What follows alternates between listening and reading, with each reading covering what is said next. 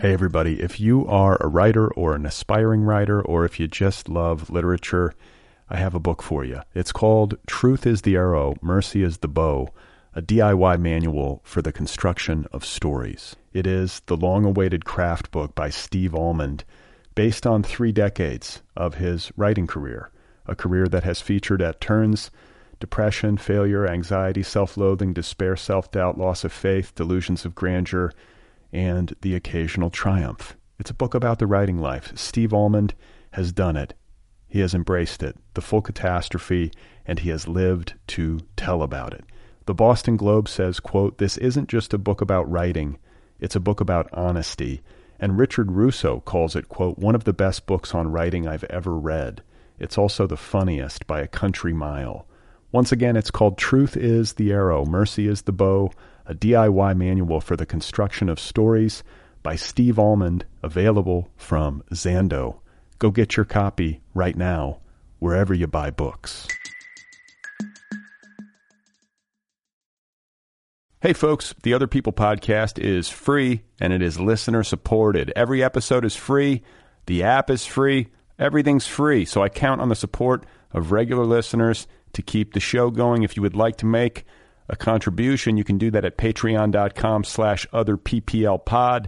That's patreon.com/otherpplpod. Throw a couple of bucks in the hat. You can also make a donation via PayPal. There's a PayPal link in the sidebar of the show's official website, otherppl.com. Thanks for listening. Let's get started with the show. You are not alone. You have found other people. You and I have a friend in common. Every stupid thing that a writer could do, I've done. I think it's really beautiful. Jesus, dude, what a struggle, you know? It was incredible. You know, it's like your head exploded seeing what was really there. And now here's your host, Brad Listy. Just one person at just one time. Hey, everybody. How's it going? I'm Brad Listy. Welcome to the Other People podcast. I'm sitting here in Los Angeles on another hot summer day. I've got Matthew Zapruder on the program today. I'm excited to have him here. I have long admired his work. I've been aware of Matthew for a number of years. You know how that happens when you're sort of online? It's usually online, or you're at the bookstore, or you're reading a literary magazine. Somebody's name just kind of keeps appearing here and there. You read their work. You wonder about them. Matthew falls into that category, and we had a delightful conversation. It was great to finally get a chance to meet him. We spoke over the transom, and it was great. So that's coming up in just a moment. He has a new book called Why Poetry. It is a work of nonfiction. It is a work of, it's like one of those hybrid works. It's like a cultural critique / argument / memoir. Do you know what I'm saying? It's like a braided piece of literature. And very well done. Why Poetry by Matthew Zapruder. That's available now from Echo. So I could tell you about my week. But if I tried to do that, and I actually did it justice, I feel like it would deplete you. So savagely. You would just kind of fold in on yourself. Be like letting the air out of your heart. Just an up and down week. A lot of stuff is going on. So I'll give you the compressed version. My wife was out of town all week. She was up in Minnesota visiting her father, who is ailing. He is in poor health, and she was up there visiting her family. So I was home working and had the kids, and my mom was helping. And you know how, for those of you who have children, you know, like when one of the parents is out of town and you got the kids, it adds a layer of chaos, and then you throw work into the mix. It was a busy and up and down week at work. And then next week, actually when this show debuts, when it hits the airwaves, what is it going to be? Let me check my calendar, make sure I have my head straight. So this will go live on Wednesday the 9th, which is my 10th wedding anniversary.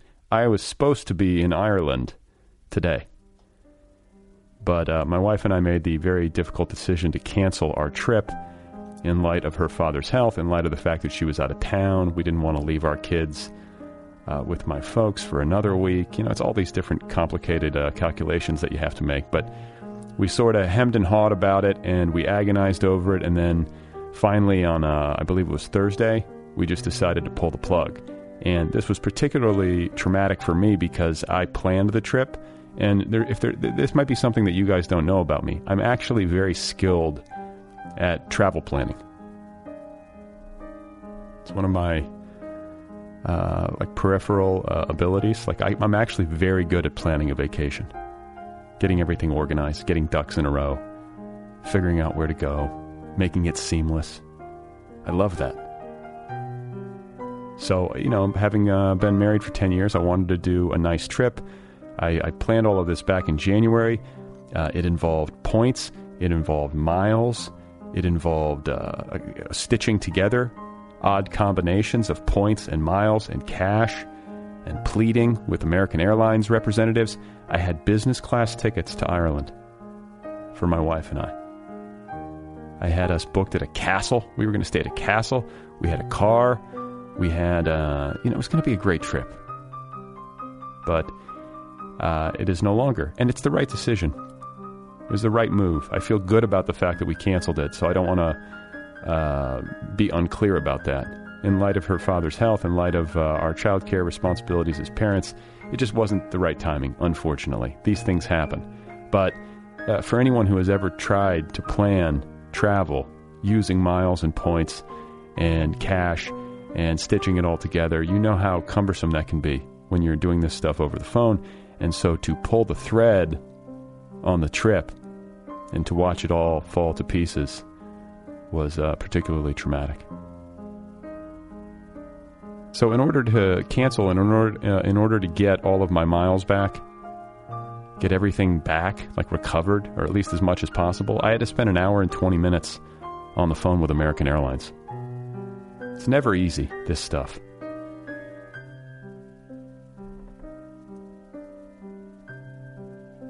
Just all fell to pieces. What do you call those sand sculptures? Mandala? Is it mandala? Mandala? It's taking a leaf blower to a mandala. That's what it felt like. We were going to be in Dublin. We were going to be in Cork. We were going to be frolicking in the green hills of Ireland. The Ring of Fire. Right? Isn't that what it's called? We were going to drive through the lush green countryside on the wrong side of the road. We're going to drink beer. We're going to sleep. Take Ambien.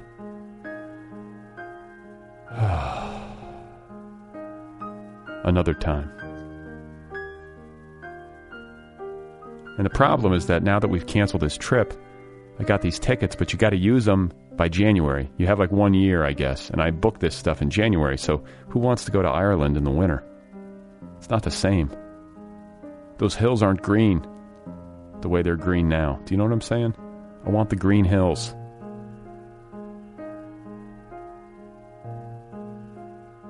Plus, it's just tough, leaving when you have young kids.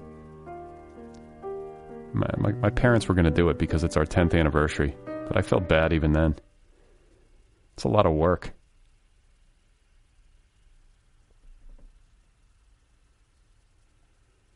So I'm getting some text messages from my wife as we speak. Our daughter is staring at me like a stalker. See, my wife just got home after being gone for a week, so our kids are especially needy. She is staring at me like a stalker. She has to have personal time with me today, or else she will explode. She has been crazy, super needy, so on and so forth. So that's what's been going on in my life.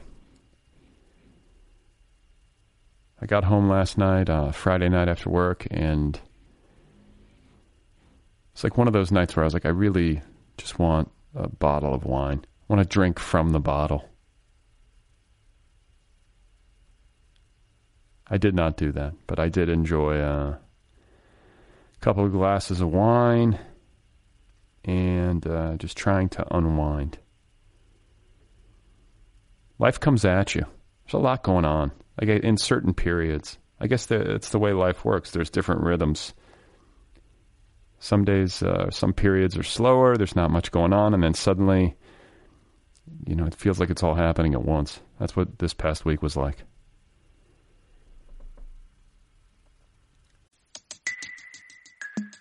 Hey everybody, if you are a writer or an aspiring writer, or if you just love literature, I have a book for you. It's called Truth is the Arrow, Mercy is the Bow, a DIY manual for the construction of stories. It is the long-awaited craft book by Steve Almond, based on 3 decades of his writing career, a career that has featured at turns depression, failure, anxiety, self-loathing, despair, self-doubt, loss of faith, delusions of grandeur, and the occasional triumph. It's a book about the writing life. Steve Almond has done it.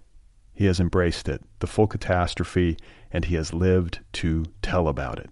The Boston Globe says, quote, "This isn't just a book about writing, it's a book about honesty." And Richard Russo calls it, quote, "one of the best books on writing I've ever read. It's also the funniest by a country mile." Once again, it's called Truth is the Arrow, Mercy is the Bow, a DIY manual for the construction of stories by Steve Almond, available from Zando. Go get your copy right now, wherever you buy books.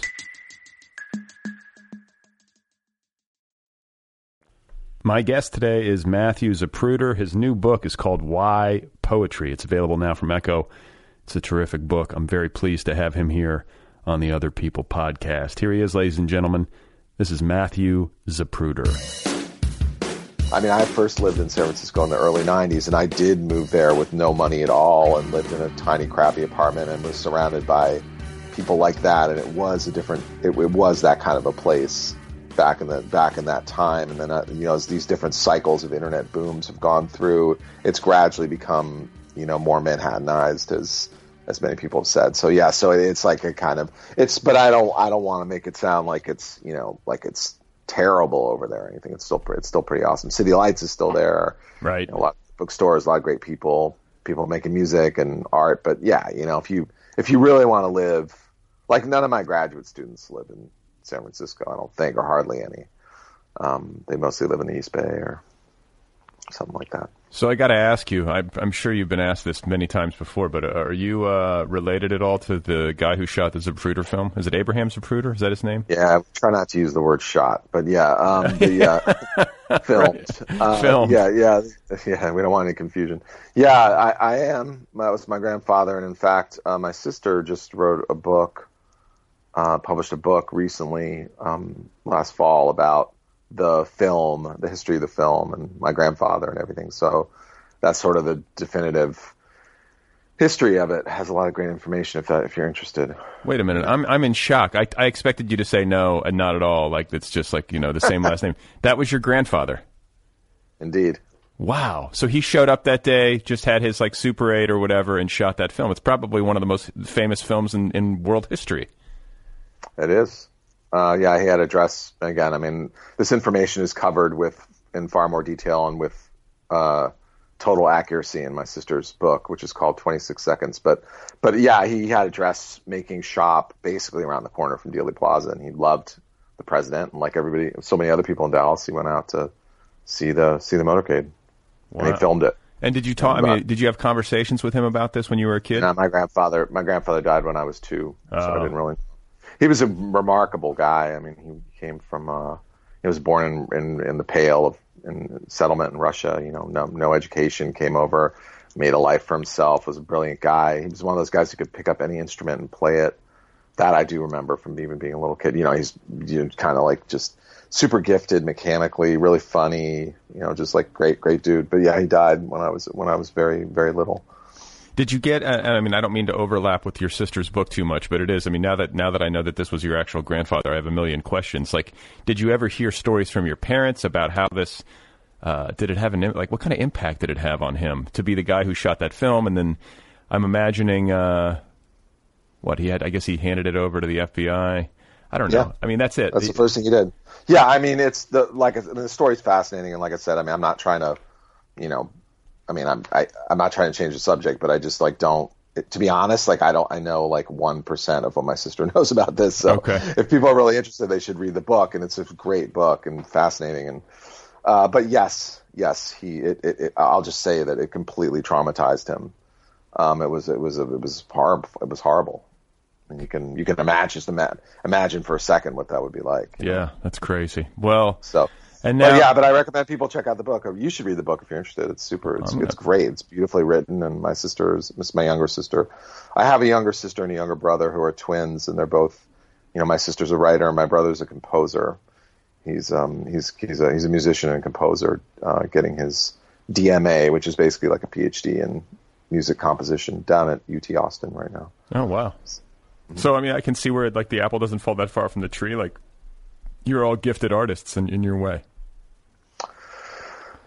Yeah, well, we pursued that. I think I didn't grow up. My father was a tax lawyer, great, amazing guy, and played guitar and loved art. And my mother worked and continues to work in the Smithsonian. So there was kind of like art in our lives growing up. But we grew up, in a pretty, I don't want to say conventional, but upper middle class suburban house outside of Washington D.C. And it wasn't, we were not like kind of trained to be artists or artistic people, particularly.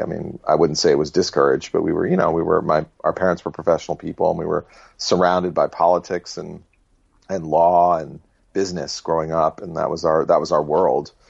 So I never had any thoughts or intention of really being an artist. Yeah, let's start there. What town outside of D.C. were you raised in? Is this like suburban D.C.? Chevy Chase. Yeah, Chevy Chase, Maryland. So I was born in D.C., but then when I was 6 or so, we moved to Chevy Chase. Before it was kind of Chevy Chase, it was kind of like this little Catholic neighborhood that was right outside D.C. and it just wasn't the kind of place it is now.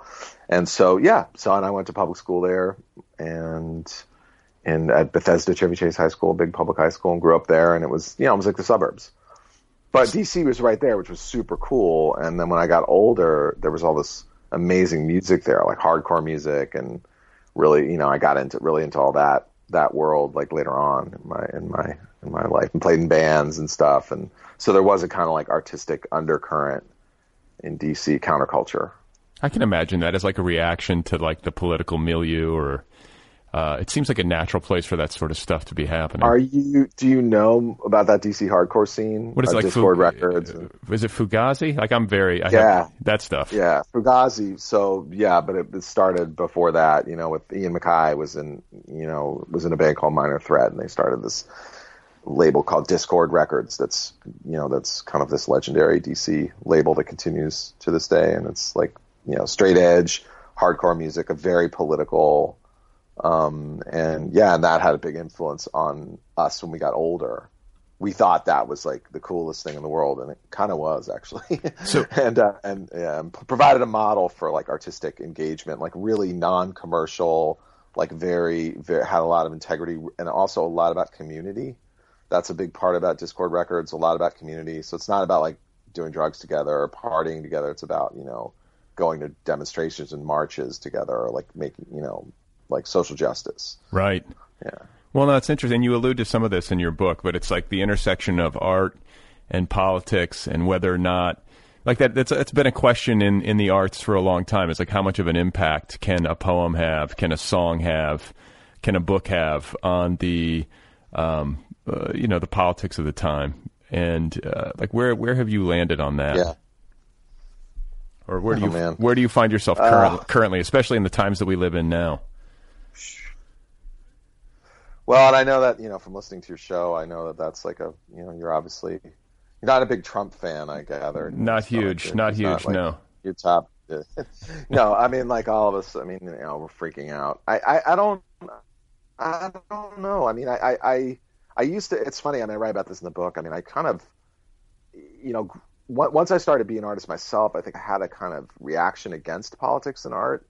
I thought it was like sort of preaching to the converted, or like too obvious or something. But there was another part of me that has always been super engaged with politics and the world, and the desire to change things, and just to be, not that I call myself an activist or anything, too lazy. but I am interested in those ideas and committed to them, and so I sort of suppressed that a little bit, I pushed that away. But then the more I wrote poems, the more those things just sort of worked their way into my poems and into my thinking about poems. And I think it's just natural that what you care about is going to be part of what you write about. It's like, you know, just like anything else. So I don't know, but like as far as whether it can change things, I guess, I mean, I write about this a lot in the book. I think it has a lot to do with language and what's being done to language by our current rulers, and just generally the capitalist like monopoly and of you know, content streaming being poured into our brains. Like, just, I mean, it's what they're doing to language is horrifying, and I think the writers have to push back. Can we slow? I want to slow down a little bit right there, because you bring up an interesting point. I mean, I think when you talk about the current political leadership and what they're doing to language, like, this is something that in my reading, you know, this is what when you have like an authoritarian leaning government in place, like, one of the things they want to try to do is they want to try to make language meaningless. They want to try to make they want to try to create a language environment where there's no such thing as truth, right? I mean, yeah, like, up is right, down and down is up, and fake news, and, you know, they just want to kind of sow confusion, and that's what you mean politically, correct? Like, that sort of thing. This is not my idea. I mean, it's, you know, if you could read, I mean, you can go back and read Orwell, Politics in the English Language, you know, his classic essay about this same idea, or, you know, 1984 is obviously about this too, and it's just a truism of authoritarian, like you say, of the authoritarian impulse is to destroy language, because it has two, I mean, it has the effect of, first of all, of denying what we all know is true. I mean, that's, you know, it's obvious, certain things are obvious, and then but if language starts to function in the opposite way that it's supposed to, you start to just get confused. Right. And then secondly, it just disempowers people. Like, if you take away their language, take away their words and their speech. I mean, that's why it's always you know, it's odd why, when you look back at the history of authoritarian regimes, they'll often go after poets first, put them in prison first, and persecute them first. And you're always like, why are they doing that? I mean, who could be more harmless than a poet? Sitting in their room, like, scribbling away about the edge of a flower or something. But it turns out that, you know, poets kind of have this, you know, not to say that other writers don't have this, of course they do. I mean, but like, poets are really, really interested in accuracy of language. And that was one of the things that bothered me too and part of my impulse of writing this book was I feel like there's this misapprehension that poets deliberately obscure language, or they make it symbolic, or they don't say what they mean. But that's not been my experience of reading the great poetry throughout history and across cultures. I think that poets are actually super accurate with language. And so I felt like that idea alone was enough to kind of get me started writing about poetry, to try to explore that and clear it up. Yeah, I mean, you say at the beginning of the book, you know, it's the question, it's kind of a cliche, you know, people saying, I just don't get poetry. You know, you hear that a lot. Mm. And you set out to try to respond to that. Do you feel you succeeded? Like, do you feel like you got to a place where you now have a comeback? You know, Brad, I'm going to put you on the spot. Do you feel like I succeeded even a little bit? Yeah, you know, because I mean, it's not really. I mean, I don't need to be convinced. I mean, I just desperately want my book to be useful, you know, in some kind of way. I mean, that's why, you know this. That's why you work and work and work. You're just trying to make something that's going to help or do something good in the world. I mean, so I guess I just ask you that, is it, or you know, did you have any different ideas when you checked it out? Well, I mean, I think I'm on board, you know, like, I love poetry, and I've often read poetry as kind of a primer to writing prose. Like, I find that it opens me up. It has like this kind of loosening effect for me, and it gets me into the mode of it gets me into a linguistic mode, I guess, internally or something. Like, it's like the spark.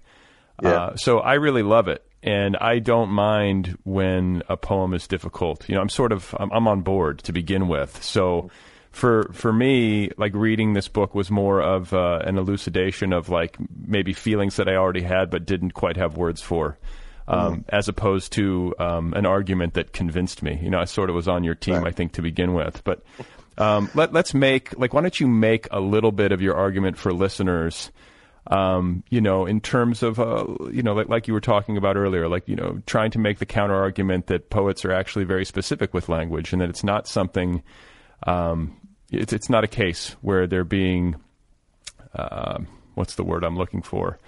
Not sloppy. Assholes. Yeah, right. or like, why is there merit and a rationale for spending time with a piece of work that might be more demanding than, say, like Shel Silverstein or whatever. Talk a little bit about. Shel Silverstein. I do too. I guess. Well, it's a kind of weird book because I started out with this idea that I wanted to talk about these issues about what poetry is and why. I basically started out thinking like, okay, people always say they don't understand poetry. Let's look into that. Let's see what's really going on there. And is there a way to talk about it that might help directly, just address someone who has that feeling in a way that's productive and interesting. That was sort of my like impulse. But it turned out I ended up writing a lot about my own experiences, both as first as a reader of poetry and then really as a writer of poetry. And then it became kind of like a larger argument for poetry and its distinct usefulness. And so those are kind of like those braiding those different ideas or impulses became the book. And I was, just as an aside, I mean, it was super hard to write this book. And I read a lot of prose and I love prose and prose writers, but I didn't really realize how hard it is until I did it myself. And now I'm like, my respect for prose writers is immense. It's just keeping it all organized is so hard. How do you guys do that? Yeah, well, I'm right there with you. It's a pain and it's very difficult work. And I think like, to your credit, like when a book reads easily, which yours does, like it goes down easy, that always is an indication to me that the writing was a pain in the ass. Oh my God. I made so many mistakes. I mean, I would work for months on something and then realize at the end, like, this is just so boring. Or like, I don't even agree with what I'm saying anymore, Yeah. or just like over and over trying to work the same couple of pages and then just realizing it just wasn't happening. And I mean, it just is unbelievable, like how much work just goes by the wayside. Yes. When you're writing prose. And I know people say that all the time. And I was like, I wrote 2 novels and threw them away. And then the third was, and you're like, it kind of, that just sort of people say that, but then now I know what that means.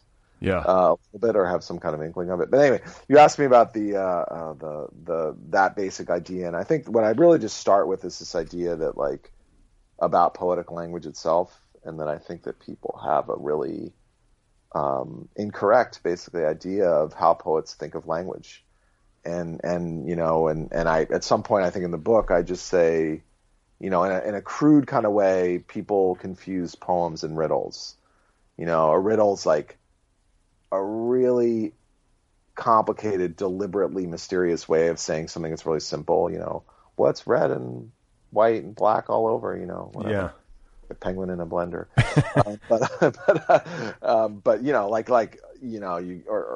You're supposed to like be like, oh, of course, that's what it is. But poems are kind of like the opposite in a very crude way. They're like, there's something elusive or difficult to grasp or maybe even impossible to put into language in a way. And you're just trying to find it in the language. And so the language would never be deliberately more complicated than it had to be. It's just sometimes it ends up being difficult because things are difficult to talk about in life. Well, one of the things I've found, and this, like, I think of a poet like Ashbery, where, like, if I read him without, like making almost an effort to not try to figure it out, but just to read it, just let it kind of wash over me, I find it much more enjoyable than I do if I'm trying to sit there and nitpick it and decode it. And I think that's the fun of it, is that like you walk away and you're like, wow, that just worked on me in some weird way. And you try to figure that out as opposed to sitting there kind of dissecting the text. Do you know what I'm saying? Well, it's a little bit, of course.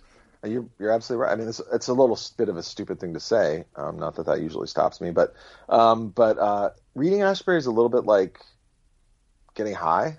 Yeah. It's just, it's an experience that you have that changes your consciousness.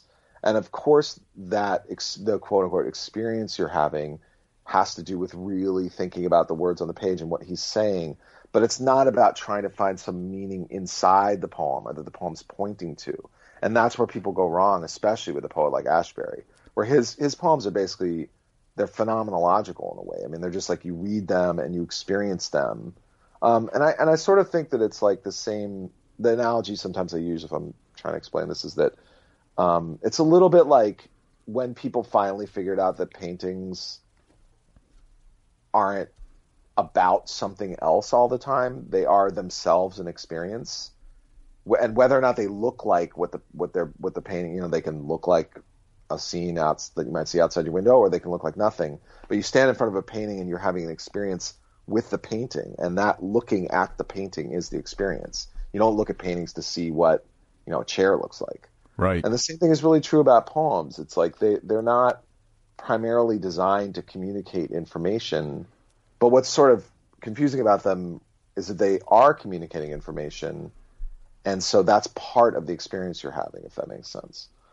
God, I feel like I'm really making this more confusing than it needs to be. No, I get it. So what about, let's talk about your history, as a poet, and what, you talk about this in the book, like being in high school in Maryland and first coming into contact with poetry in any kind of serious way, and how serious of an impact did that have on you? I mean, did that really set you on your course, or is that just you recollecting and feeling like it was like the first time you ever really were struck? It had no impact on me whatsoever. I mean, I mean, it did in a deep way that I didn't realize. But no, I mean, I read, I that's what was kind of cool about writing the book for me, is that I remembered these things that I'd forgotten, essentially, that I'd had these experiences with poems when I was young, and I had just, gone on to do other things and live a kind of different life. And, so it wasn't like I wrote a poem when I was a kid or read a poem when I was a kid and I was like, that's it, I'm going to be a poet. That would have seemed crazy to me. Like, even through college, I didn't, I didn't really know any poets or really very many artists. I mean, I think if I had artistic ambitions at all, they were around playing music. So, okay. Like most people my age. So that's kind of where I was at, like so many other kids who were born in the late 60s or early 70s, whatever. I was thinking about being in bands.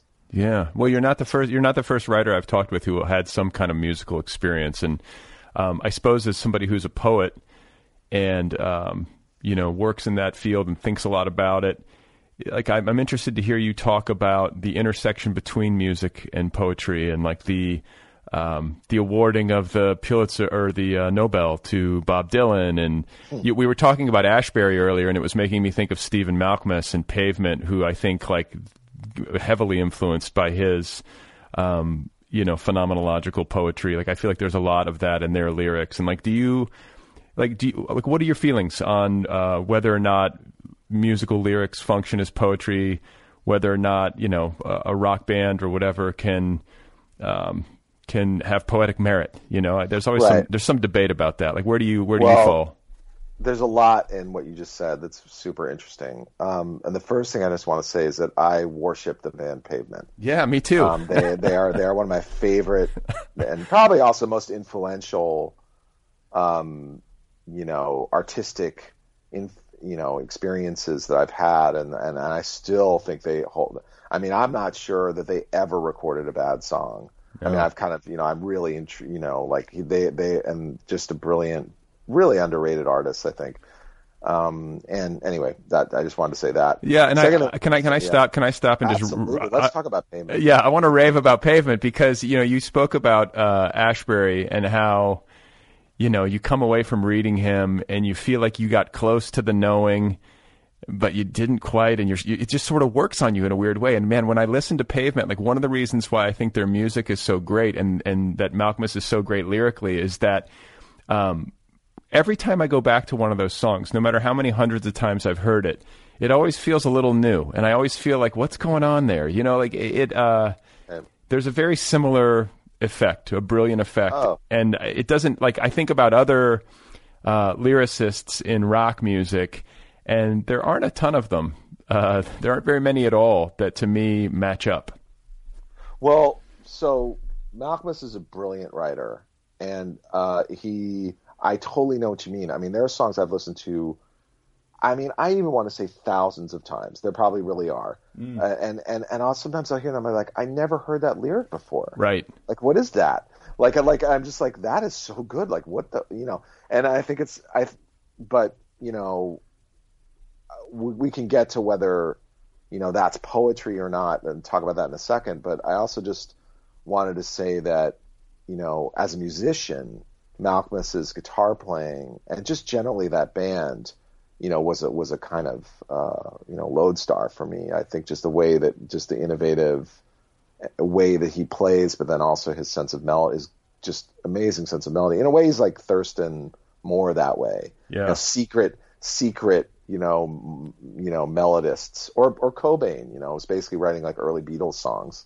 I mean, they're just, in the end, these guys who seem so radical in their musical approaches are like a lot of the time they have just this innate sense of melody that's undeniable, Well, have you ever heard Malkmus interviewed? Like, he doesn't do a ton of press, but like I heard him on the WTF podcast, like a couple of years ago or whatever, and he just seems so relaxed, like, and funny. I know. I'm like, I know. I think I heard some interview where he'd been living in Berlin with his wife and kid, or I remember any kids, and now he's in Portland. I was just like, man, that dude has it figured out. It's like, seems like a big Portland Trailblazers fan. I'm like, you somehow you got it all dialed in. I mean, probably doesn't. He's probably like crying in his room right now.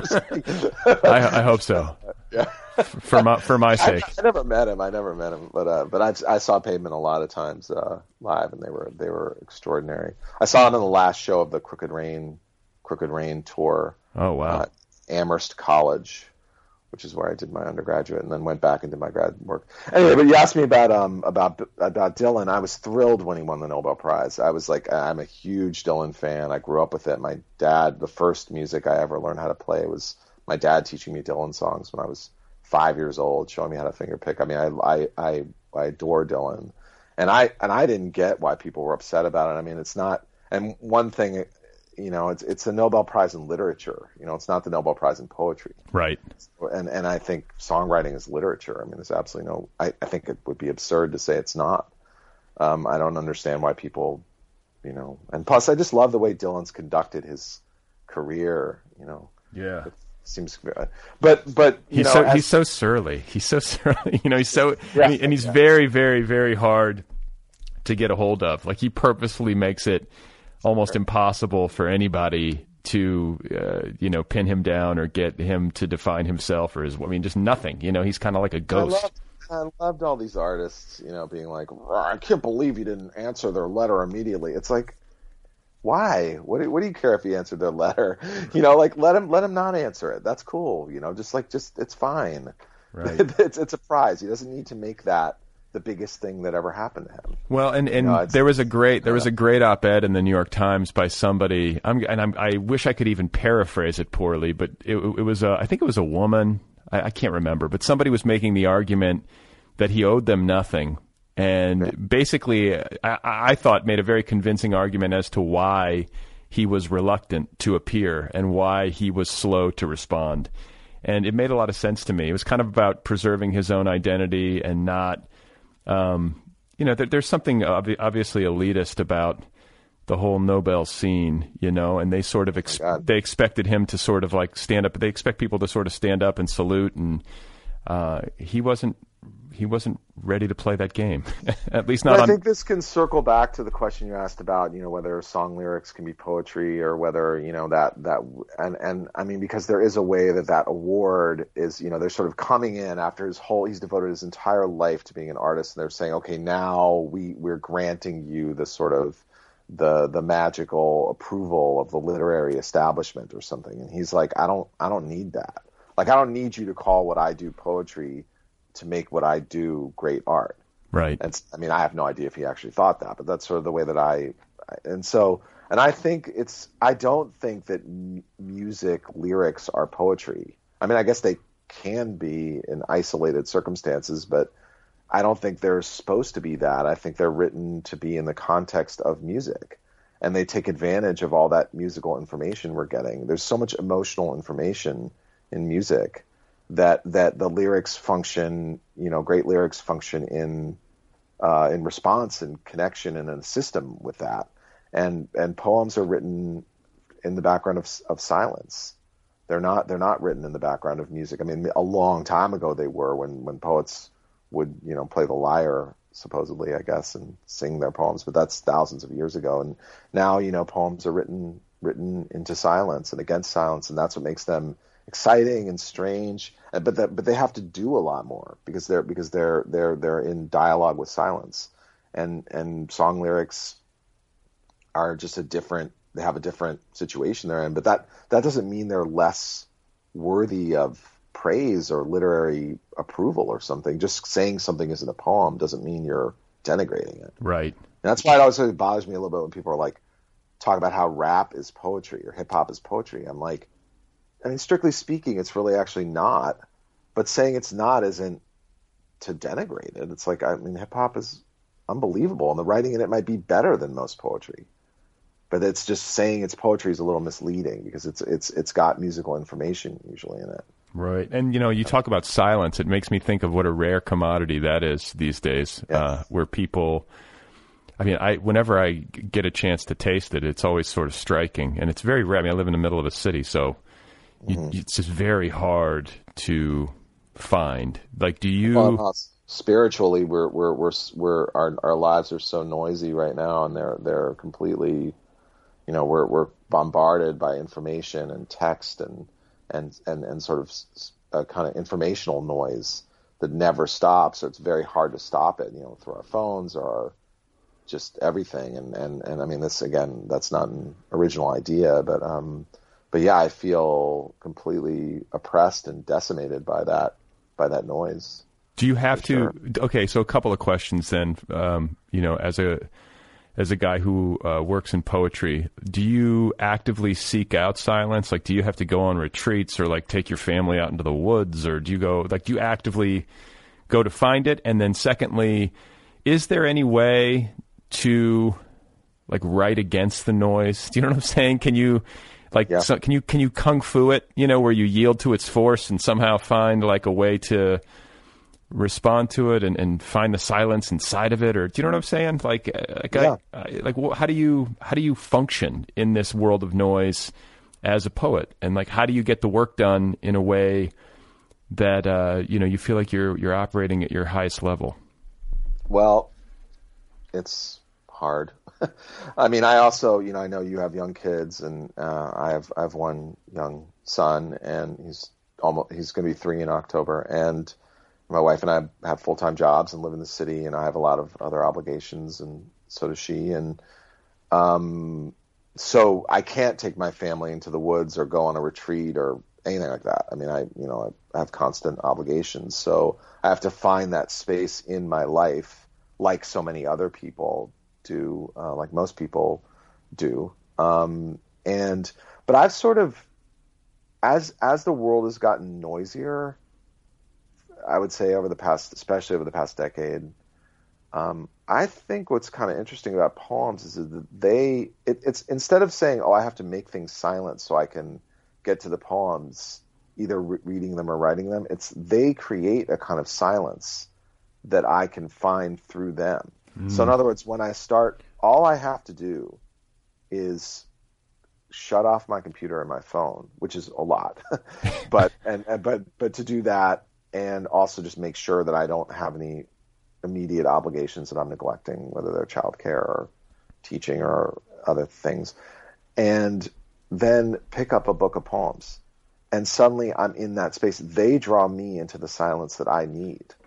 And then the same thing is true for writing. Like writing the poems draws me into this place. And, it's maybe a little, I know that I heard you mention on an earlier podcast that you meditate every day. Yeah. And I do that too, much more sporadically. But I find it difficult to do it, both to get there and also to do it. And it makes me I've often thought that the rituals around meditation or any kind of spiritual practice are as important as the practice itself, because they themselves signal that you're moving into a different space in your life, one that you need. And so I think for me, poems function that way. It's the ritual of shutting off the computer, the ritual of shutting off the phone, the ritual of closing the door, and then the ritual of picking the book up.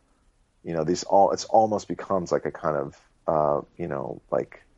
like a set of, I don't want to say sacred acts, that maybe like is a little much, but the ritual of silencing your child's screams through the baby monitor, Yes, that maybe just the ritual of of taking advantage of this when your wife takes the child to the park. Maybe that's more like it. Whoa. But or goes to preschool or whatever. Yeah. Well, I was you were making me think. I mean, I meditate pretty much every day in the morning, but the only way that I can do it and get to any kind of concentrated place, and I say that almost like in scare quotes, because the actual what it actually looks like internally for me is a lot of chatter. It's very hard for me to settle, but I listen to ocean waves. Like, I have to have white noise in my ears in order to not hear like the footsteps and the kids like shouting and all the sounds of the house. Do you do it at home?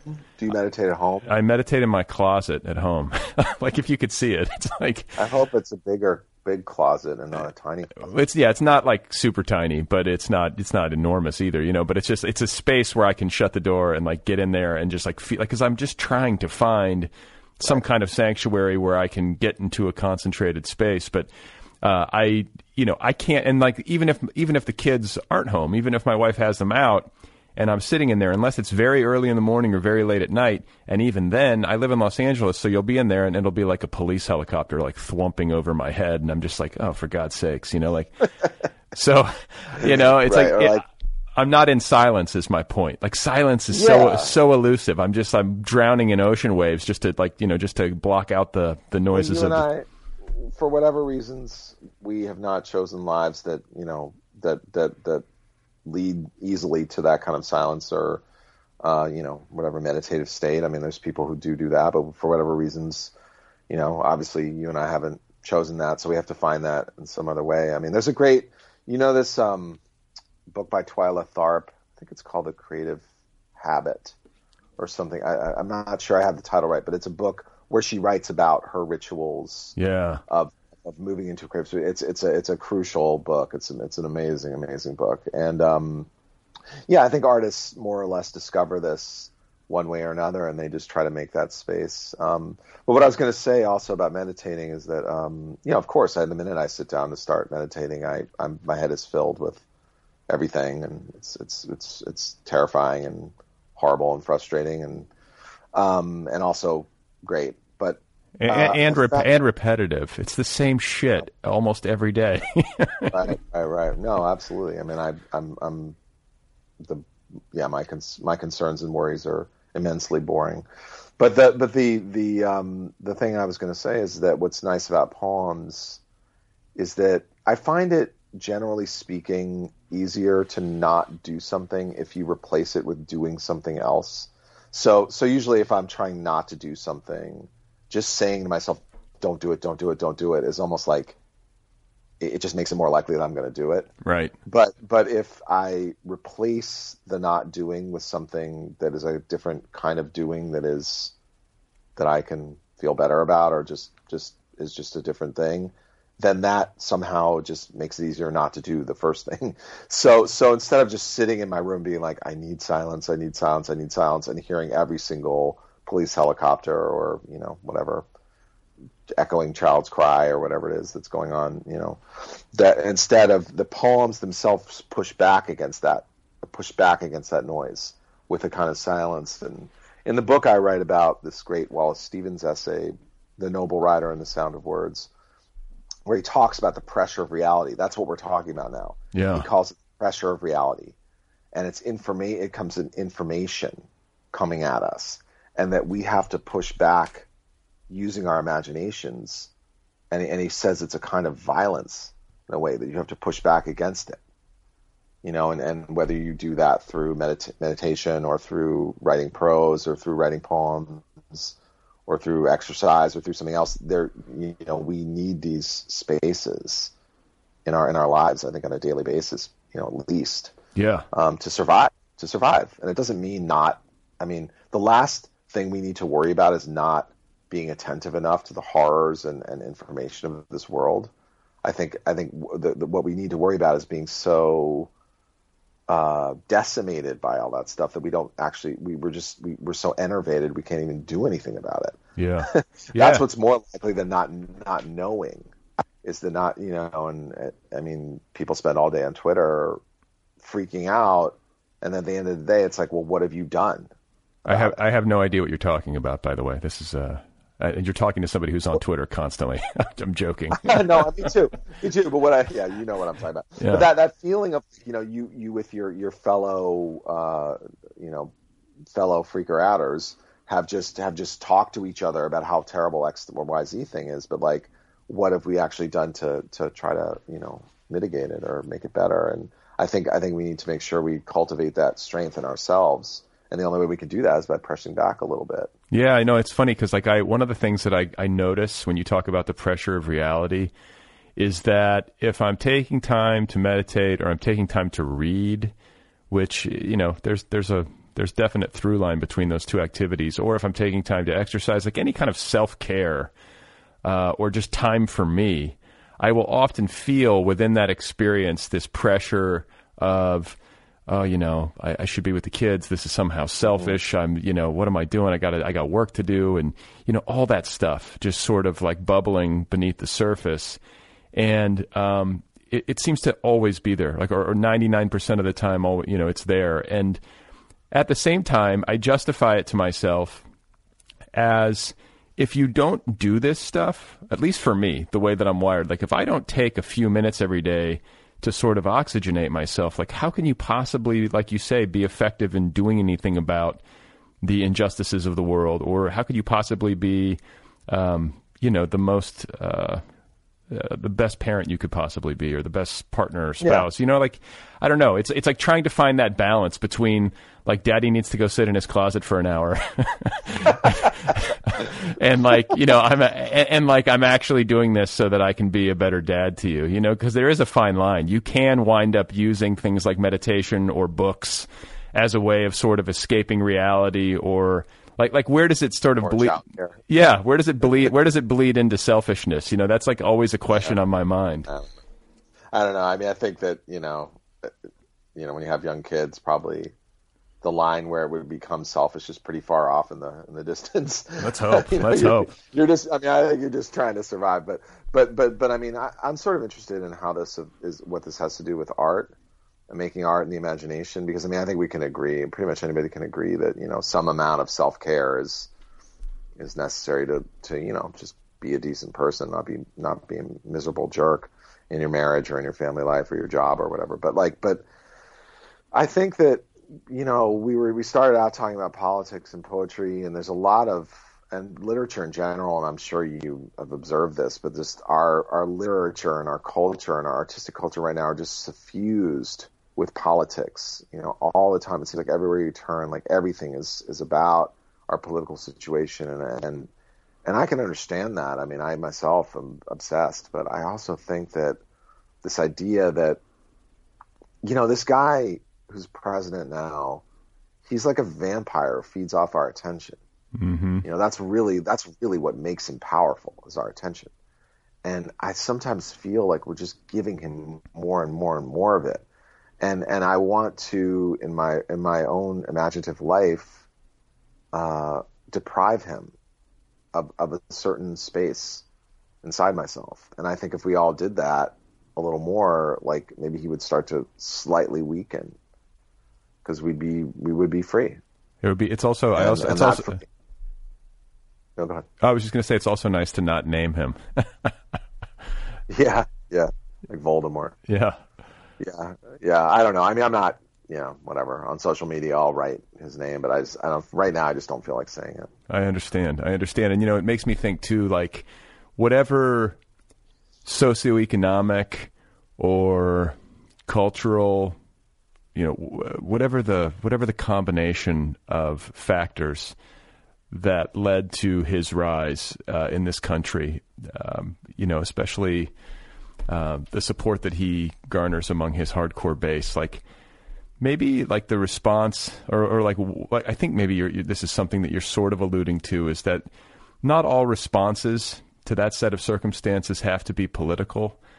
Like maybe there are different ways. Maybe there are different ways to respond, like artistically, rather than addressing it in political terms. Like maybe there's a way to address it spiritually. Maybe there's a way to address it.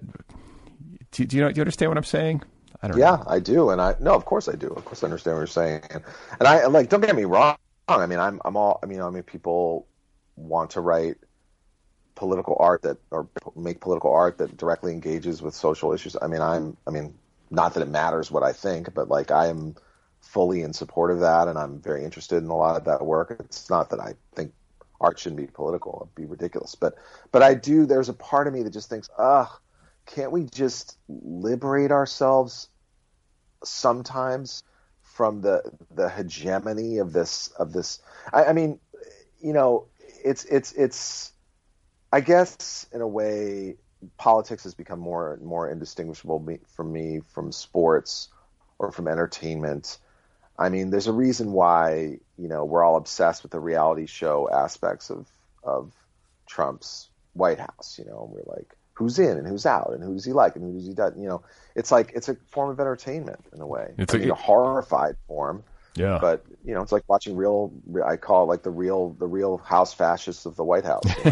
Right. But it's like we're like watching these guys or and gals like infight or whatever. Meanwhile they're just pillaging and destroying and God knows what else they're doing. So I think and it's true. Like I don't know if you're a sports fan or not, but I mean I grew up watching all kinds of sports and playing sports and everything, and sometimes I'm like, I listen to these podcasts about basketball, and the entire thing is about like who, somebody get like the other person on the team, and are they this and the coach that, and so I'm like, what about the game itself? Like, I would like, do they even play the games anymore? Right? Or is it just is this a soap opera? It's like Kyrie and LeBron. I mean, that's like the reality television drama of the sporting world. It's like, the hundreds of hours have been devoted to analyzing those guys, like what their stupid relationship is. It's like, ugh. Yeah. So anyway, so I mean, not to get off topic, but if we even have a topic, but I just am like, I am like, wait a minute, hold on. Let's just try to think in a different way. And for me, being in poems, reading a poem, whether it's by Ashbery or by, anyone else, by an ancient Chinese poet or one of my peers or something, it puts me in a different space and a free space in relation to language and thinking, and suddenly I feel this immense relief, actually. So I want to ask you about your writing ritual, because you've talked a little bit about your reading ritual, and how you can unplug a bit from the noise of the world and find silence inside of a poem, which I think is a great way to think about it.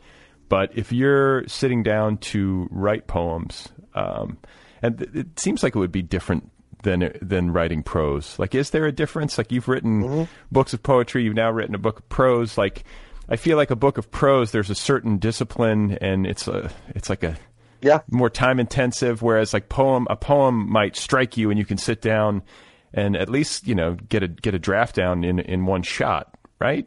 For sure, you can do that. And yes, they are, in my experience, they're very different. The grinding focus that prose requires is just fundamentally different, I think. I mean, you got to have your ass in the chair for hours and hours and hours, or you're just not gonna write enough words to even get a draft done. Whereas, for prose, for poems, I think that it's really funny because I'm actually a very distractible person. I'm the kind of person who's like, I can't focus or concentrate. It's really, really hard for me.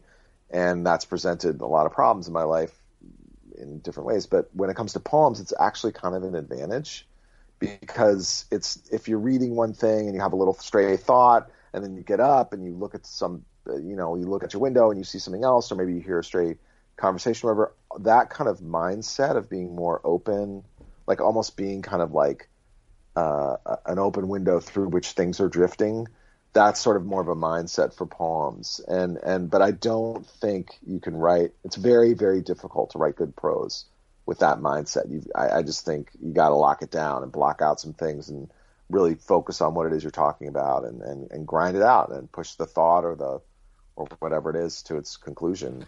Yeah, see if there's really anything there. The only time I've ever really heard it convincingly described to me where a prose writer was operating in a similar mode to the one you just talked about was Mark Lehner. Like, he wrote my cousin, my gastroenterologist, and I remember reading an interview with him where he was talking about how he could not write unless he was like at the kitchen table with like the TV on and the radio on at the same time. And he's like pulling from these things and like responding to media as he writes. And I'm like, wow, that seems like an ingenious kind of like, I mean, if you're actually intentionally setting yourself up to create within that framework, but it's easy. But I think you'd have to have a kind of mind that was like could really partition. Like somehow you could like take that, and then there'd be another part of your mind that was very analytical in relation to another. Like that would be, I think you'd have to have a certain kind of like really cool brain to do that. I mean, I don't have that kind of brain. I have one like really cluttered room. That's my brain, just like where there's like, it's a mess in there. And so I can't, and once something comes in, it's like, it's very hard for me to keep it from migrating to some other place. But I mean, I've written different ways. I mean, there've been times when I have gone, I like go out in public or just sit in a coffee shop and just open myself up to whatever, maybe I got a book in front of me and I'm listening to conversations and hearing the music and just thinking stray thoughts or whatever. And then there's other times when I get, try to get really focused and in a really quiet space and see what language comes up in there, almost something close to when you were describing meditating. Other times I'm almost like collecting language and then later putting it together to see, sort of almost like scrabbling through it to see if there's anything in there, that provokes a thought or an idea. And it's, I have lots of different approaches depending. It also just depends a lot on the circumstances of my life, whether I'm, in the past I might have had stretches of time where I was able to be by myself and there was a lot of quiet time or whatever. And now, of course, I'm not in that situation. So I've had to adapt. So, sure. and just shorter bursts of time. So just to differentiate between the work that you did, or the work that you do as a poet, and the work that you did on Why Poetry, for listeners, who might be wondering, when you talk about writing poetry, you just went through it. Like it's a bit of a looser process, and you're doing it in different ways, And when it comes to writing prose, like, did you have a set schedule? Did you get up in the morning first thing and try to get a word count every day? What did it look like by comparison? I did it different ways, and I made I would venture to say basically every single mistake you can make as a prose writer. I mean, I really just did everything wrong all the time. But like I would say, at some point, I realized that I had to just block out a chunk of hours where just it was on my calendar, my little Apple iCalendar, whatever it is, like, and it was just a period of time when I wasn't going to be doing anything else, and I would just put my ass in my chair and I would open up my computer and I'd be like, okay, 500 words or 1,000 words, it's coming out. I'm getting it. And I can write pretty fast. So if I set myself a word count, usually I could do it. I mean, of course, a lot of it was junk and I would have to go back and be rewritten. But I realized at some point, if I were going to go back and do it, so I tried a lot of different things. But in the end, that was sort of what worked for me. It's when I had to reinvent the wheel. You probably could have told me that if I had known you at the beginning of this process. You'd be like, dude, you have to block out a few hours and just put your ass in the chair and do it. And I'm like, oh, okay. But I had to waste 2 years figuring that out myself.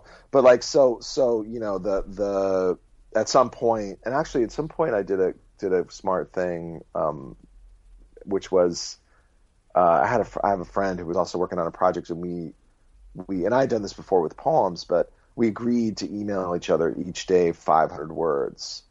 And we would just, every single day we had to just email these 500 words to each other. And then all we were allowed to say to each other was, thank you for sending this. It wasn't like workshopping or like commenting or whatever. So it wasn't about that. It was just this sort of, obligation that had to be fulfilled. And I did that for a month, and that wrote a goodly chunk of a part that I was really struggling with at that point. So yeah. So I mean, it was grindy in that way, but I got more used to it. Another thing I learned about writing too is like, and I don't know if you've had this experience, is that you get in shape in a way. Yeah. So once you've been doing it for a few months, you're like, you can. It's a physical thing. You can actually sit there and concentrate for longer. That's another thing I didn't know. Yeah, no, and vice versa. Like you fall out of it. Like I've been out of it for a little while now, and like I'm like, wow, I'm out of shape. Like you get out of the rhythm. I'm very, for me at least, prose writing. It's a very rhythmic existence, and like for me to be doing it well, I almost need to be doing it every day or just about every day to keep it up. Yeah, and I mean, and because it wasn't something I had done a lot of. I mean, I've written a lot of shorter essays, but it was. I mean, I think another thing that would have been the right thing to do, which I remember reading. I think Jennifer Egan. I read an interview with her where she said she does this. I think that's who it was, but it's like she just writes through the draft really fast first, and doesn't go back and rewrite anything the first time through, and then goes back and rewrites. And if I had done that, I think I probably could have saved myself 2 years of work, because I would continually go back. I'd write something, a chapter or half a chapter, and then the next day I'd open the document and go back and start working on it again. So I was always going back to the beginning, and it just, first of all, made it very hard to make any forward progress, but also I might end up rewriting something that in the end I didn't even include in the book. Yeah. And that happens so many times to me. So that was like a mistake I made that I think that probably, had I talked to you or someone else who's done this a few times, you would have probably counseled me not to do that, or to be careful at least, in doing that. And I just didn't have that kind of advice. Yeah, I'm the same way though. Like I'm a person who will just reread the stuff that I've already written and kind of edit as I go. I've talked to people on this show who do it that way. It's definitely slower. And I think one of the things is that you can fall into the trap of perfectionism, and I think you can ruin a piece of writing by making it overwrought. You can sit there and noodle with it to death until finally the finished product is worse than what you had in like draft 2, or draft 1. Absolutely. And there were and there were times when I would just, I mean, maybe this isn't so bad, but there were times when I would write something, I would almost like make it disappear. I'd write it so many times that it would go away. There was like there was nothing there anymore. Mm-hmm.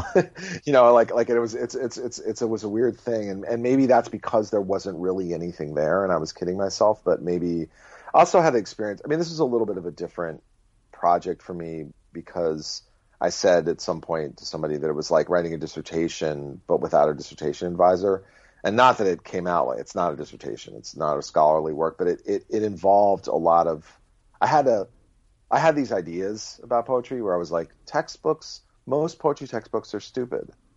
And I was like, well, I guess I got to go read them and figure out if that's really true. Because what if it's not true? And I'm saying that, or like modern poetry is actually more direct than it's said to be. I was like, oh, okay, well, I guess now I got to go read all that stuff, and really look at it and see if that's really true, or if that's just some vague impression that. So there was a lot of, and often I would write my way through those ideas, and then I would get to the end and I would have written 20,000 words about poetry textbooks, and I was like, this is so boring. I cannot have this in my book. And so there's a point, I think, in the book where I just say, basically, trust me, these things don't help. These poetry textbooks don't help, and there's 20,000 words behind that. Of like me having figured it out. To finally like distilled it down to like a line.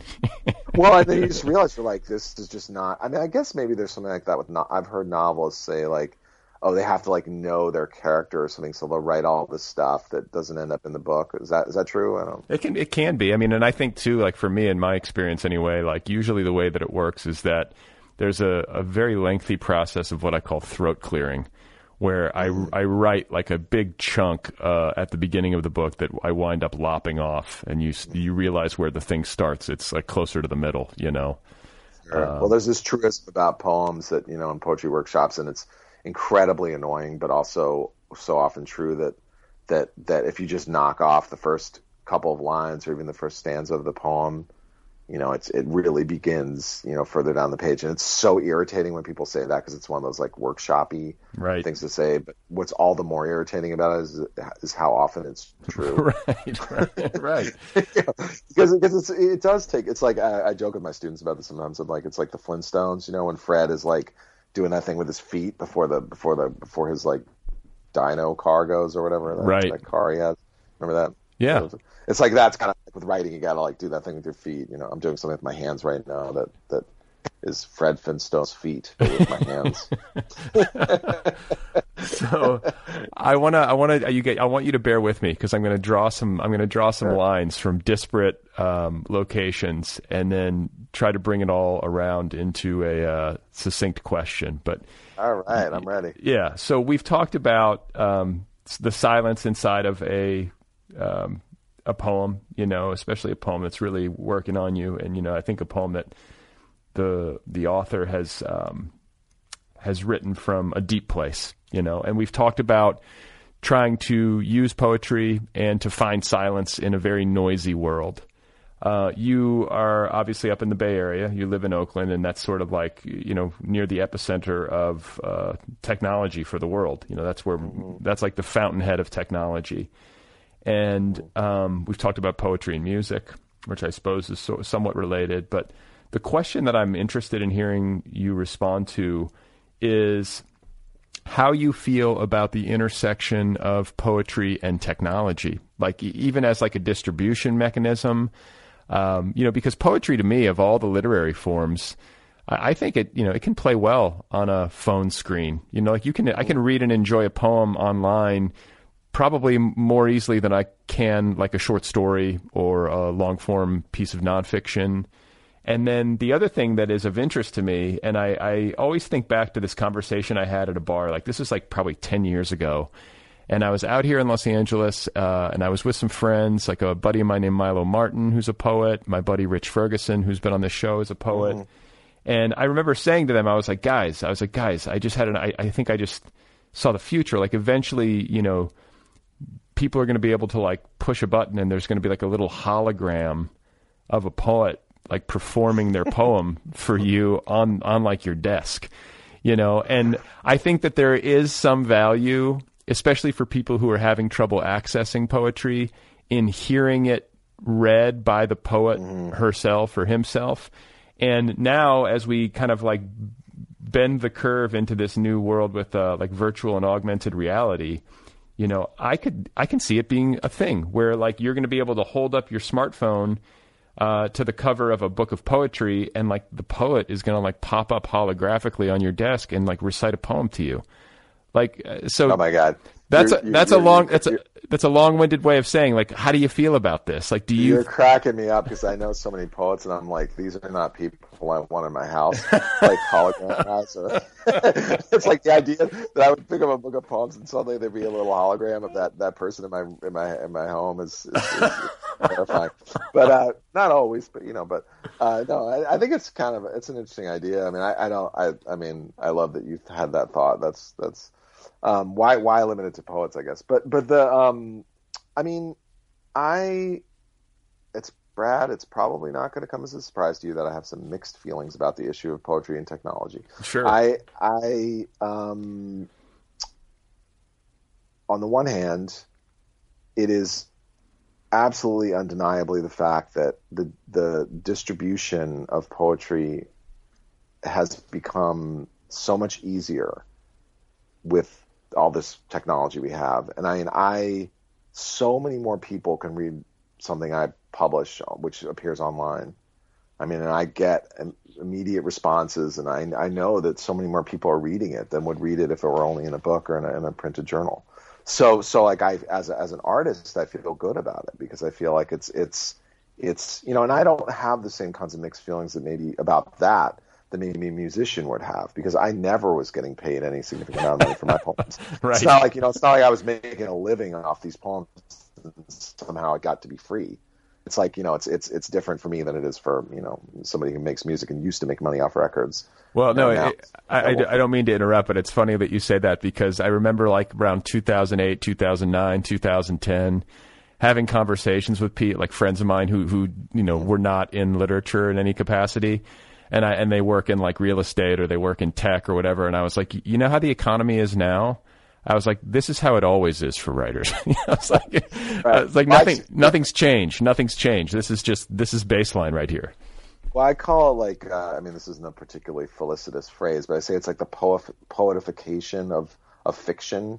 Because, it used to be like this, poets always assumed that they weren't going to make any money off their poems, and they always knew they had to make money some other way. And that's why poets are actually pretty great at surviving in different economies, and whether it's by teaching, but also in so many other ways. But fiction writers were told that they could make money off their novels or whatever, and so they maybe were disappointed to discover, many of them who wrote more literary work, that they often couldn't do that. And so now they're just like, the fiction writers I know, most of them are more or less like poets, in the way that they operate, which probably is a good thing for the art, actually. Well, and you write about this in the book. You're not somebody who sits around fearing for the death of poetry. I think you're pretty bullish on its survival capabilities. I'm more worried about the world than I am about poetry. But getting back to what you asked me about technology and poetry, I don't. So I feel good about the distribution of it, but I do feel that when this circles back to something that we talked about a lot over the past hour, that there is something about just reading a poem in the same, using the same technology that you do to experience, everything else you experience, that I think can take away from its impact. And I'm not going to shake my finger at people who read their poems on screens. I do it myself, but I do want to say that there is such a different feeling about the old technology of a book, especially when it comes to poems. And I think it's related to this idea of silence that's so embedded in the nature of poetry itself. And I personally just find it often much less of a meaningful experience to read a poem on the screen. And I don't, that's just sort of my own personal experience. I don't have a problem with somebody else doing it, but I'm surrounded, right now in this room by my books, and I like it when I'm not looking at a screen and I'm looking into a book. When there's no like capacity for lateral movement, you can't like suddenly like get distracted and go to ESPN.com or even like look up, look up something about the poet. Right. It's natural. It's like you're reading a poem and you're like, they say something, or you read their poem and you're like, oh, I'm curious, like, where does this person live? What are they like? And so immediately, boom, you're like into some kind of wormhole of like, information. And it's like, and then you're not reading the poems. You're reading about their life or some article, some interview they did, or some article or review or whatever. And it's like, it's just, then you're back in that same kind of information that we're always into. And I just, that's why for me, I need the books, and I need to just go out with a book without my computer or phone or anything. And just, that's, so I guess that's just another reaction I have to it. But it is what it is. It's not like people are going to stop using screens anytime soon. So no, I don't. I remain convinced that my holographic augmented reality poetry on your desk, like poets doing spoken word on your desk, like that's coming. It's coming. I feel it. I'd like to apologize in advance, Brad, for when I show up as a holograph on your holograph on your desk. That's, yeah, of course. Maybe I'll be dressed like Princess Leia at least. So. Yeah, but the white robe. Yeah. Well, but before I let you go, I want to talk about publishing in poetry, because obviously getting somebody to publish a collection of your poems is a big challenge, maybe bigger than getting them to publish a work of nonfiction or a work of fiction. It seems to be the case, because there's not a lot of money in it. Yeah. And I also want to hear you talk a little bit about the work that you've done editorially. Like, do you still edit for Wave Books?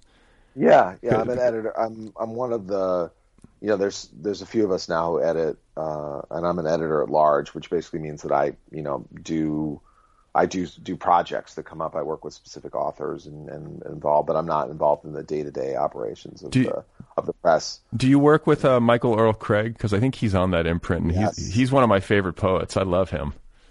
So Earl and I went to graduate school together at UMass Amherst. Oh. So I've known him for decades, and he's a close friend. And he published his first few books with a great press called Fence Books. And then he came over to Wave, and so I'm his editor at Wave. Oh, no shit. So we're super close friends. Oh, okay. Yeah. What a small world. Yeah, like I had him on the show, and I just I adore his poetry. I think he's he's great. He's great. There's like a real humor in it, and like but you're never quite sure. Like was that? He came out like that too. In grad school, he was writing poems that he's just one of those rare people who was just doing it more or less from the beginning. And I remember being in workshop with him and being like, shit.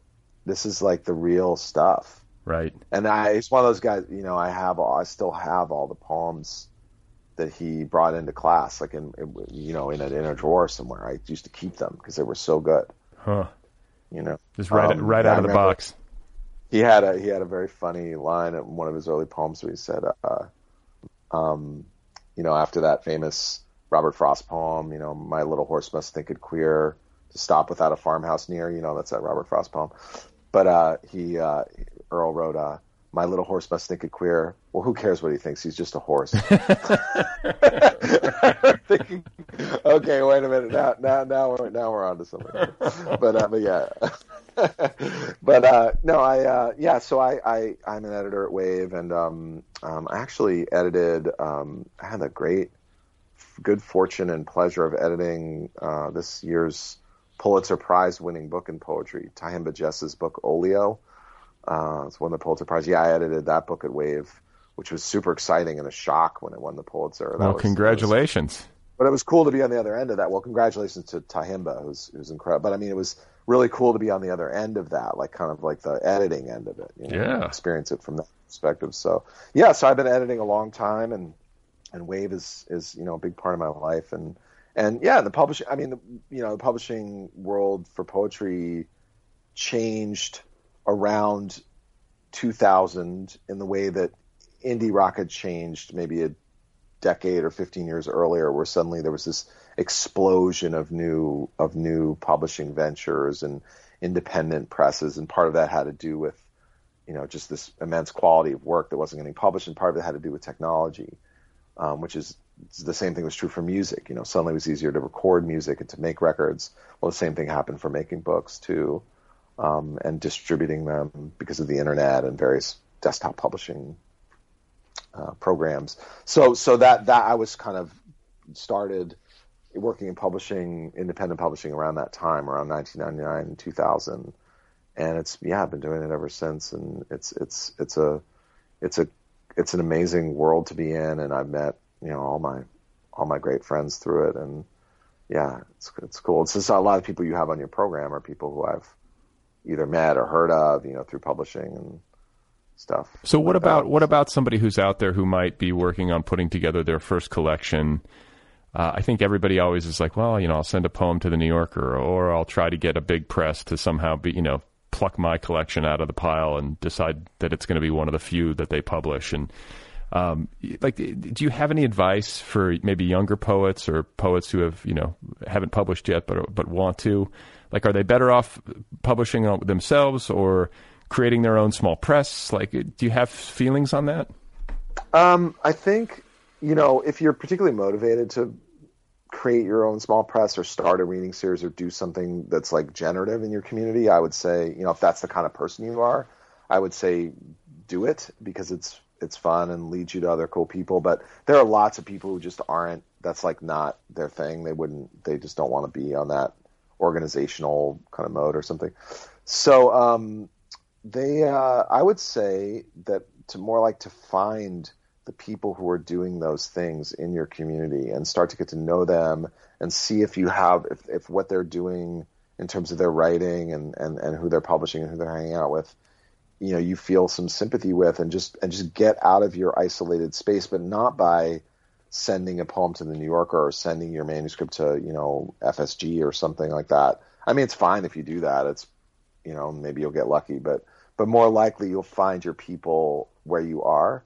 And there's so many poets and so much good poetry getting made all over the country, and I've been so many little cities and towns, and you got to find your people either where you are or somewhere else, and start to kind of get to know them and share your work with them and learn from them and see what they're reading and see who they know and see who their mentors are, and that is the way always that then leads to other opportunities and an understanding of where you fit into the literary culture, because there's just so many different ways to do it, but when you don't know anything about it, it can just seem so overwhelming. So I usually just think find your people, get out there and find your people, and get with them, and then see what happens. Get with them in person or online, or yeah. But I would even say maybe try in person. There's reading series, there's presses, there's events, there's things happening, and almost everywhere. Obviously there are people who are in real isolated or rural areas or something, but Michael Earl Craig, who's out shoeing horses in Montana. But he's in Livingston, which is and it's like there actually is a community of writers and people out there, and so but it's you'd be surprised, I guess, as a poet to find who's around, and the good thing about poets is they love to sit around and shoot the shit and hand each other books and have a drink or a cup of coffee or whatever and talk about it all, and that's, I think for me, that's poetry led me to my friendships and to my whole world as a writer, and having that, it not only helped me with my actual making of the work and also with my publishing of it, but it helped me with my life, because I found my people that way. And so I think I've just seen that happen over and over again. If you're in a place like LA, it's lousy with poets in LA. Yeah. You had Chawan on, and he's got a whole scene, and Rich and all these guys, so that. So yeah, that's for younger poets. That's my main piece of advice, rather than just sending your work out into the void or something like that, or just to the New Yorker or whatever. Just find something that's around you and get going that way. Well, Matthew, I've so enjoyed talking with you, and I want to congratulate you on this book, because I think it does a service to the literary community, but also to a reading community that might be interested in poetry, but could use a little help in maybe understanding its value. And I know it wasn't an easy book for you to write, but so I congratulate you doubly for having the stamina to finish it. Thanks, Brad. Thanks for everything you do too, and good luck with your own work and your writing and everything and life.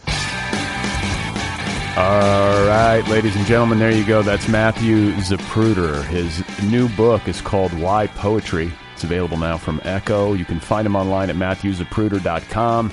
He's on Facebook. His Twitter handle is at MatthewZapruder. Why Poetry. Available now from Echo. Get your copy. Thanks to Kill Rock Stars for the music, as always. If you want more info, go to killrockstars.com. This program, one more time, is listener-supported. If you want to support the program, you can do that at patreon.com/otherpplpod. Don't forget to get the Other People app. There's an official app. It's free. Everything's free. All episodes are free. The app is free. Get the app wherever you get your apps. It's the best way to listen. If you want to email me, the address is letters@otherppl.com. Let me know what you think. Tell me a story. Offer your thoughts. Weigh in.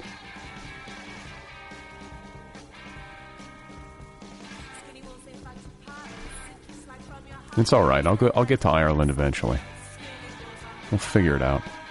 The question is, where do I go now in the fall? If we book in the fall, or do we book it around the holidays? Probably the holidays. Question is, where? Do we take the kids? I guess we do. Fuck! Not that I don't want to go on a trip with my kids, but it's not the same. That was sort of the beauty of it. We'll see. Got to work out the logistics. The logistics.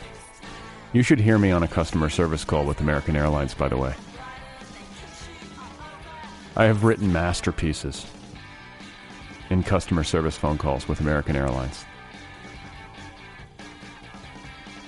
You know how all human beings contain multitudes. We all have the capacity for great good and great evil. Do you know what I'm saying? You know that whole theory?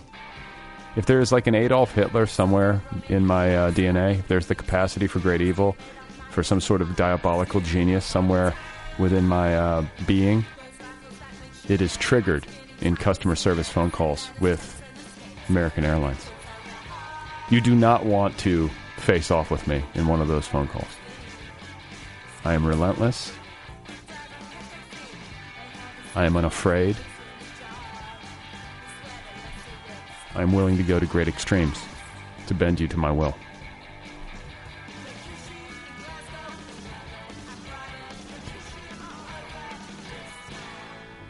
So we'll see. Just going to have to get through next week trying not to imagine where I should be. Now it'll give me something to look forward to. It's nice to have a trip to look forward to. So now I just got to book another trip and have that to look forward to. That'll be the way that it goes. Hope you guys are doing well. Dog days of summer. It's almost over. Let's get to the fall.